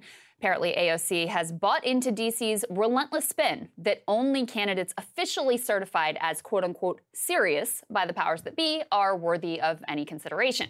Now, I don't have to point out to you the irony of this stance, given that AOC was once a bartender and organizer thoroughly outside the circle of officially sanctioned candidates who ousted a powerful longtime incumbent to the shock and horror of the official Beltway crowd. How quickly she has gone from renegade outsider protesting in the speaker's office to cowed insider. Not long ago, she said in a different country, she and Joe Biden would not even be in the same party.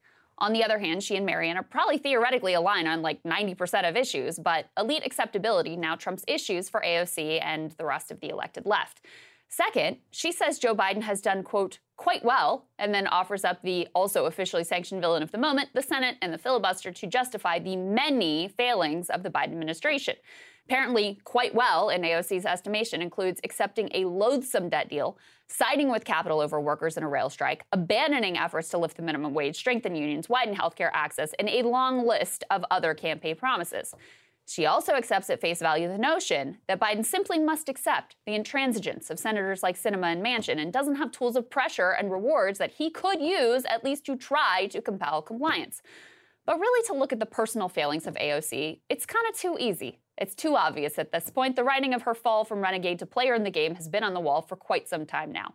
And the truth of the matter is, she's really not special. The whole of the elected left has more or less fully fallen in line, scarcely raising a word of dissent, not even demanding on principle that Biden subject himself to debates. But it's not just the elected left. The whole project of leftism focused on a national level seems to have receded. Post-Bernie, the left, which had organized, found community, and created its own media in online spaces, really fractured. There was no clear big goal to keep everyone aligned. People were depressed. They were angry by the way the Bernie campaign ended, understandably so. And once Bernie's campaign was over, the movement he started no longer had a real-world incarnation. And a pandemic locked all of us inside in front of our screens. That made what was left of that movement way too online, and thus extremely vulnerable to the shaping of the amorphous algorithms crafted by our tech oligarchs. Those algorithms, of course, reward drama, they reward conflict, they reward call-outs and destruction. So no one should be surprised that that is exactly what came to dominate the space. Now, you might hope that people with principles would resist the dopamine fuel of clicks and fake outrage, but we are talking about fallible human beings here. From what I can tell, the whole era is pretty reminiscent of the retrenchment of the left in the 1970s, only this time supercharged with big tech poison. Founder of Jacobin magazine, Bhaskar Sankara, recently made this observation on Twitter, which speaks to the national left recession. Quote, Medicare for all has been seemingly erased as a core, immediate demand of the socialist left. Obviously, it's not viable as legislation today, but it's barely brought up as a cause. Really night and day to 3 to 4 years ago when it was at the core of Bernie's campaign. He goes on to opine that not only has Medicare for all gone largely dormant as a core demand, but there really is no core demand. Quote, I'm not sure there is a unifying national demand that compares to what it was. Lots of local activism around climate and tenants' rights and electoral activity, plus energy around labor solidarity. And you know what? That second part is actually really important because it's an antidote to the depression the lefties may naturally feel upon watching a clip of AOC with the pod save bros going all in for Joe fricking Biden. Because actually the desire for change and support for ideas like universal healthcare, housing, and unions, it's higher than ever. Its expression has just shifted in a way that may ultimately be more durable and more powerful. Bernie bet that his political revolution would bring new voters out in droves, mobilizing an electorate that typically stays home. And while, yes, he was screwed, and 2016 especially was rigged, it is also true that theory just didn't really pan out.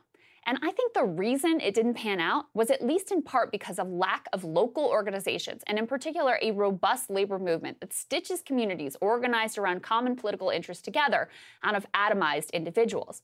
And that's exactly the area where there are actually some hopeful things happening today. In cities across the country, you do have tenants' rights movements springing up to protect renters, and social housing has made a surprising legislative comeback.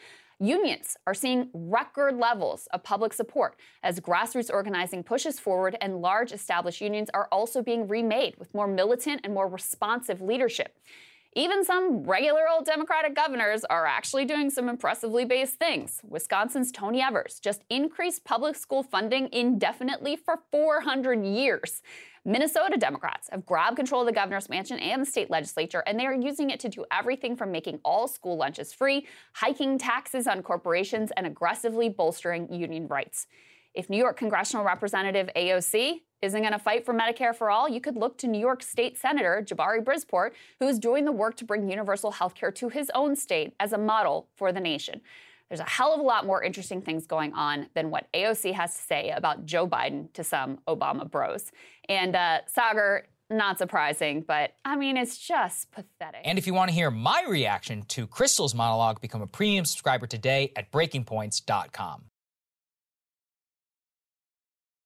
Speaking of people doing real things in the real world, a longtime great friend of the show, Will Jawando, is actually running for Senate in Maryland, and he is going to join us in studio to tell us what he's up to. Excited to be joined now by a great longtime friend of the show, at-large city council member in Montgomery County, the one and only Will Jawando. Great to see you. Good morning. Thanks for having me. Good to see you, sir. So full disclosure, you are a friend of the show, Yes, personal friend, and all that good stuff, but we still got some tough political questions for you, of course. So you've announced you're running for Senate. Congratulations, first and foremost. Yep, thank you. And we did just get some news in this race. This was pretty big. Put this up on the screen. So Congressman Jamie Raskin, who was seen as, a pretty strong contender, if he jumped into this Senate primary, he has said he is not going to run for this open Senate seat. So Will, just talk us through, your campaign. How are things going? Who are your opponents? What's your plan to win? Sure. Well, first to Congressman Raskin, my congressman, good friend. He's in an important role in the House, and we've been talking about this. We need to take back the House so he can chair oversight and push back against a lot of the misinformation and craziness that's going on. I'm excited to run for the Senate because people need a champion. They need a progressive champion in the Senate. When I go around Maryland and around the country, people are struggling. And my core message is, you don't have to choose between you doing well and your neighbor doing well. I think that's what I really call the big lie. Not that Trump didn't win the election or that he won the election. That obviously is a lie. But this kind of, I think, prevalent idea that it's zero sum. Like if you help the immigrant, you can't help someone who's been here for 200 years. So I think that is a real core part of our message at a time when people are really struggling, right? Education costs, housing, they're concerned about safety. Go down the list, the environment. And I think we're going to need bold, progressive solutions, especially in the Senate, to get it done. And that's what I've done. That's what I think is an interesting question. So Maryland's obviously, Democratic state, Larry Hogan, I guess, notwithstanding. Right. You're going to face a crowded primary. What is your plan? What distinguishes you from, not even current opponents, potential opponents? Like, why do you think that you are willing to take up this mantle for this longstanding state? And it's specifically a vanguard of the Democrats in the United States Senate. Absolutely. Well, look, I'm homegrown. Look, born and raised in Maryland. I saw firsthand the good, the bad, the ugly. Dealt with disparities growing up, lost a friend to gun violence, got scholarships to college and law school. Now serving in my second term in our largest county, 1.1 million of the 6 million in the state I already represent. Our diverse, most and largest county with 4 of the most diverse cities in the country in it. I've also worked in the Senate 8 years. I worked for Sherrod Brown. I worked for Barack Obama. I was counsel on the Help Committee. I worked for Nancy Pelosi, of course, in the White House with President Obama. So I bring, I think, a really needed mix of both federal experience but also local experience. And, you know, I'm 40 years old. Yeah. I'm a millennial. I'm a geriatric millennial. Yeah. You know, yeah, you know, John Ossoff and I would be the only two. Right. At a time when we're almost 23% of the population, the average age of the Senate is 76. We're dealing with aging parents, young kids, student loan debt, go down the list. I think you need some people that actually are dealing with, as we confront AI and technology changes, it would be nice to have someone in there who knows what is dealing with those in real time. Yeah, that's a fair point. So on the one hand, it's, you know, it's a benefit that you've worked in D.C., that you know some of these players, you know how the game works. There's also a potential challenge there of being able to criticize, you know, that leadership when it is needed. So tell me a little bit about your view of the Biden administration. What do you see as sort of the high watermarks of achievement, and what do you see as potentially, you know, failures or things that missteps that they've done? Look, you know, I kind of remember when I used to come on years ago when President Biden was running. I was, even though when I took the test of all the issues, I lined up with the progressive candidates. I always said I would support Biden, and I think he's done a good job. Has he been perfect? Absolutely not. But America isn't perfect, right? You know, that's our story. We get some things right, we get some things wrong, we go forward, we go backwards. I think the CHIPS Act, the Inflation Reduction Act on the environment, the stimulus as a local elected official, the almost $300 million we got to put out and to help with rental assistance. We launched a guaranteed income program in our state that I led that's helping 300 families with $800 a month right now. We stabilized rents during the pandemic. We gave money to after-school programs, et cetera. That money, we set up vaccine and food distribution. We needed that. So I think he put us on a good path. Do I agree with everything? Absolutely not. But I think he has started us in a good direction, and the other options on the other side are going to take us way back. So there's two theories of the case in Democratic Party. There's one that people from Democratic states and who are within the coalition should be able to push the president. The other is that they should go along with the president. Where would you fall into that? You know, drive down more into the specifics. Where do you disagree with President Biden? Sure. So I think the answer is both. Like, you know, like it's like when LBJ told, you know, Martin Luther King, go make me do it. You have to be a friend and push. I mean, all my best friends push me. I don't want anyone in my group that's not going to tell me to be better. But you can also be supportive and be constructive in how you do it. For example, I think, you know, we should be supporting Ukraine, right? And the devastation and loss. My father came to this country from Nigeria, fleeing a war-torn country, the Biafran Civil War, the first one of two televised wars in the Vietnam War and that. So I know what it is to deal with that. But I don't think we should be using cluster bombs, for example. And I don't think that's a safe policy for you know, civilians and the like. So that's an example where I support the general policy of we should provide Ukraine with support. Russia is a bad actor, but how we do it matters. And I think that's an example. You know, I think on criminal justice reform, right? You know, I was really heartened to hear the president talk in the State of the Union for almost 5 minutes about the talk and the need to pass the George Floyd Justice and Policing Act. But also, he talked about how we have to support law enforcement. And what does that support mean? I've done a lot of work on those issues. I think that's an engagement. I think we got to get them away from dealing with mental health and homelessness, focus police on violent crime, pay them more, have higher accountability. So I think there's examples of how you can support the president, but also push him on certain things. Interesting. Something else that we talked about in the show today was the president has actually said, all right, Ukraine, you are not going to be in NATO while this war is going on, but he has held open the possibility of Ukraine ultimately entering NATO. Russia has said that was one of the provocations that led to their certainly illegal, unjustified invasion of Ukraine. You know, in the Senate, you'd be on the front lines of foreign policy. This would be something that you would potentially have to vote on. Where do you stand on potential NATO membership for Ukraine? Well, first, let's get Sweden in. You know, obviously they're dealing with some drama on that this week with Turkey and Hungary kind of objecting to that. Obviously, we got Finland in. I think that was a good addition. I am for a pathway for Ukraine into NATO. I don't think today is the day.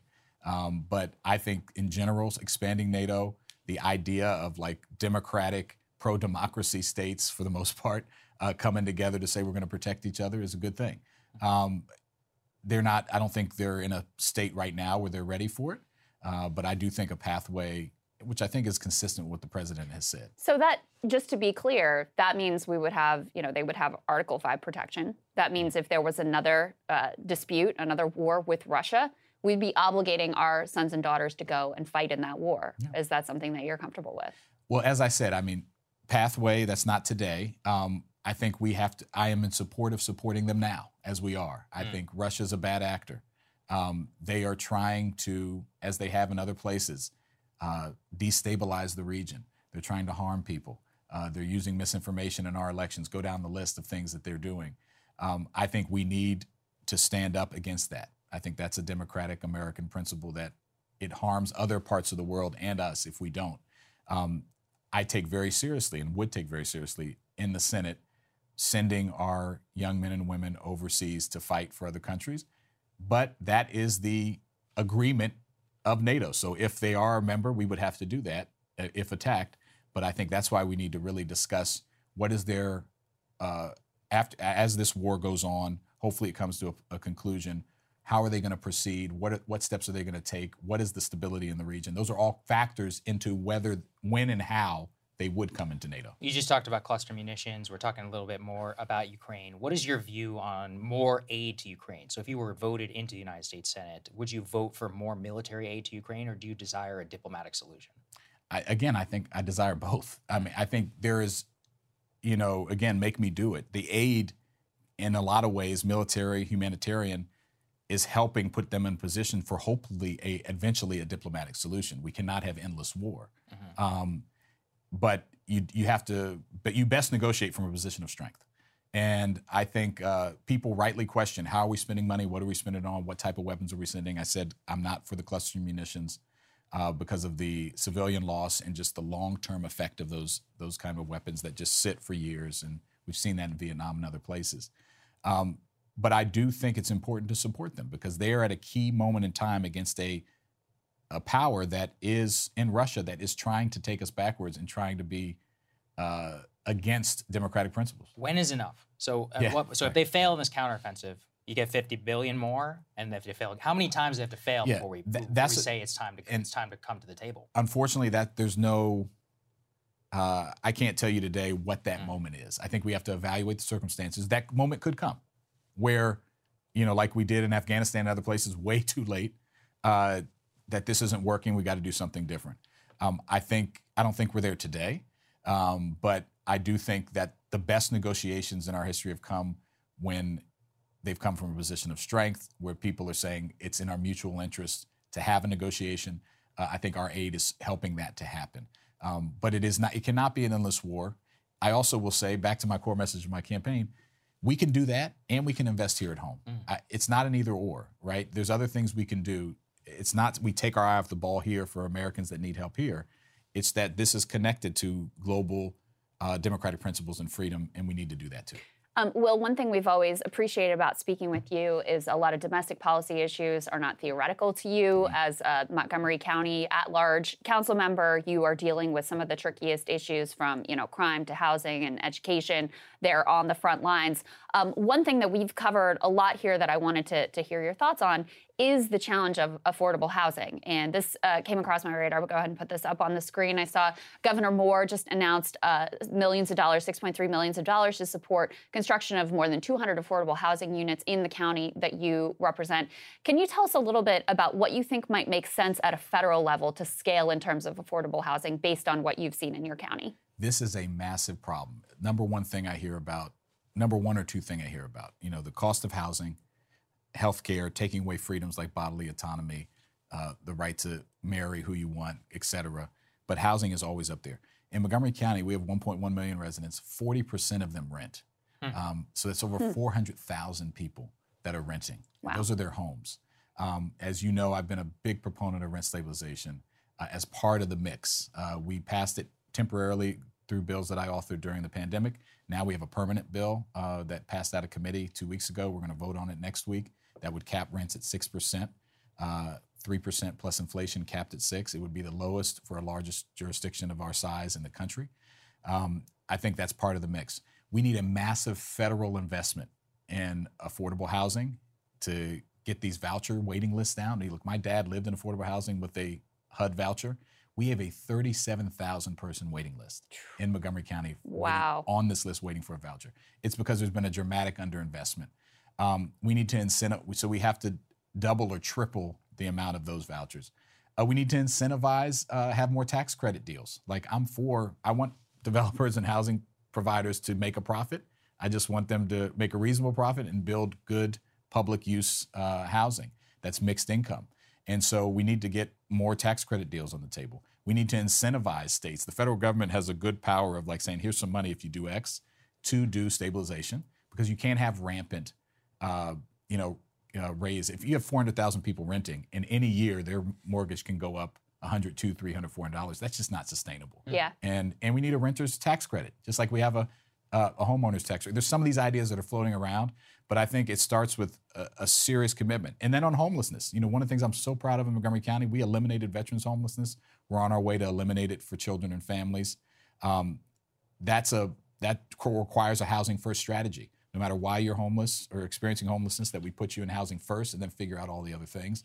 I think that's something we need to do across the country, too. Let me ask you a specific one on housing. Something else that we've been tracking here is permanent capital coming in and buying up a lot of single-family housing. Yeah. Of course, they, especially right now with mortgage rates being so high, they can come in with all cash, and it really makes it difficult for first-time home buyers. Is that something you would take a look at? Is that something you would ban? Or some people have floated the idea of you have to give first preference to the individual before you allow permanent capital to come in.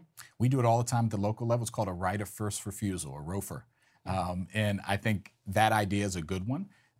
If you look in some of these housing markets in metropolitan areas, ours included, there is so little available because of people that have bought things up either as investments to flip or these corporate entities, private equity entities coming in. So we need to, one, know what the universe is. We have to have transparency and sunlight on it. Two, I think we do need to look at opportunities, and that would loop in like first-time homebuyer credits, down payment assistance programs. Some of those things have phased out over time at the federal and local level. I think that we do need to make sure home ownership is on the rise. We saw with appraisals, these studies that's come out with appraisals, for example, there's still a lot of inequity in fair housing, where appraisals for African-American families and redline communities for the same house are $40,000, $50,000 less. So that's something we need to do as well. But yes, I do think looking at these corporate entities is a part of the solution for sure. Gotcha. Can I do a couple lightning round progressive priorities with you? Sure. All right. I'll be quick. Medicare for all, yes or no? We need to be on a path towards it. Yeah. What does that mean? That means co-sponsor the bill if you were elected to the Senate. Yeah, I think that's where we need to head. The price of cost of healthcare is insane. I talk to doctors all the time. Like, they're getting out of the OBGYN who delivered 3 of our 4 children is dropping the OB because of liability and because of the reimbursement rate. It's insane. And it's a black woman, maternal health for black women is a huge priority. The down cascading thing, it's crazy. I talked to an orthopedist who's having to fight with insurance companies every day to get the same amount that he got last year for the same surgery. It's the for-profit system is broken. So you need either dramatic regulation or a public option to make them honest. But ultimately, I do think a system where we cover everybody, it showed it worked. When we expanded Medicaid, it works. You need to get people covered. Free college. Community college, we've done that in Maryland. I think that's the way we start. It's $5,000. It's effective. The smartest students, I'm chair of the education committee, are these young people. All of our students are smart, but these young people who do dual enrollment, they graduate. I just did a couple of their graduations from high school with their associates and with their high school degree. But even for those who don't do that, you get a great bang for your buck. Again, it's less than $5,000 a year. We can afford to get people a good start. Not everyone needs a 4-year liberal arts, especially with what's going on with our economy and the changing job market. But some sort of post-secondary training up to 2 years should be free. Various entities, could be community college, could be career and tech, could be other things. We should absolutely do that. Green New Deal. Well, there's a lot in there. Yeah, that's fair. It means a lot of things to a lot of people. Yeah, and so I would say I'm for a lot of the things in the Green New Deal. I wouldn't want to just right now say fair enough. Yes. And last one on this. Should President Joe Biden, who does have primary challengers, should he debate? Yeah, absolutely. Yeah, I mean, I think at some point you're going to have to get to a point of like viability. We get a little further down the line, but if at the I mean, they're polling higher than a lot of the Republicans. Yeah, which is my point. I think, but that could change. I think one debate might change that. Okay. I don't think I support President Biden, but I think democracy is about debate. If we can't have a free exchange of ideas, if we're mad at people burning books and DeSantis and all that, we shouldn't be scared to have him stand up there and talk to people. I think that's entirely fair. Tell people where they can find you, Will. WillJawando.com. There you go. Yeah. Great. All right. Well, thank Great you for to have joining, you, sir.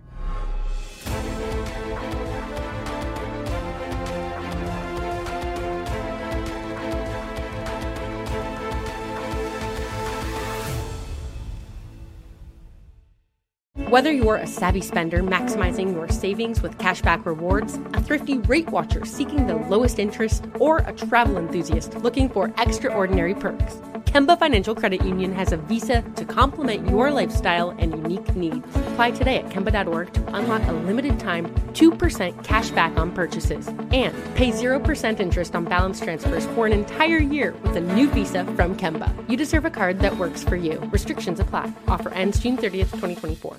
Are you still searching for your perfect place to call home? Well, now is the time to buy at Fisher Homes. If you're looking to move in before the end of 2024, May could be your last opportunity to start building your dream home and close before the year's end. If you're hoping to move in even sooner, Fisher Homes also has homes that are move-in ready and waiting for you, where you can start enjoying the benefits of homeownership even faster. Schedule your personal tour with a new home advisor today at FisherHomes.com and make this spring the season you find your perfect home sweet home.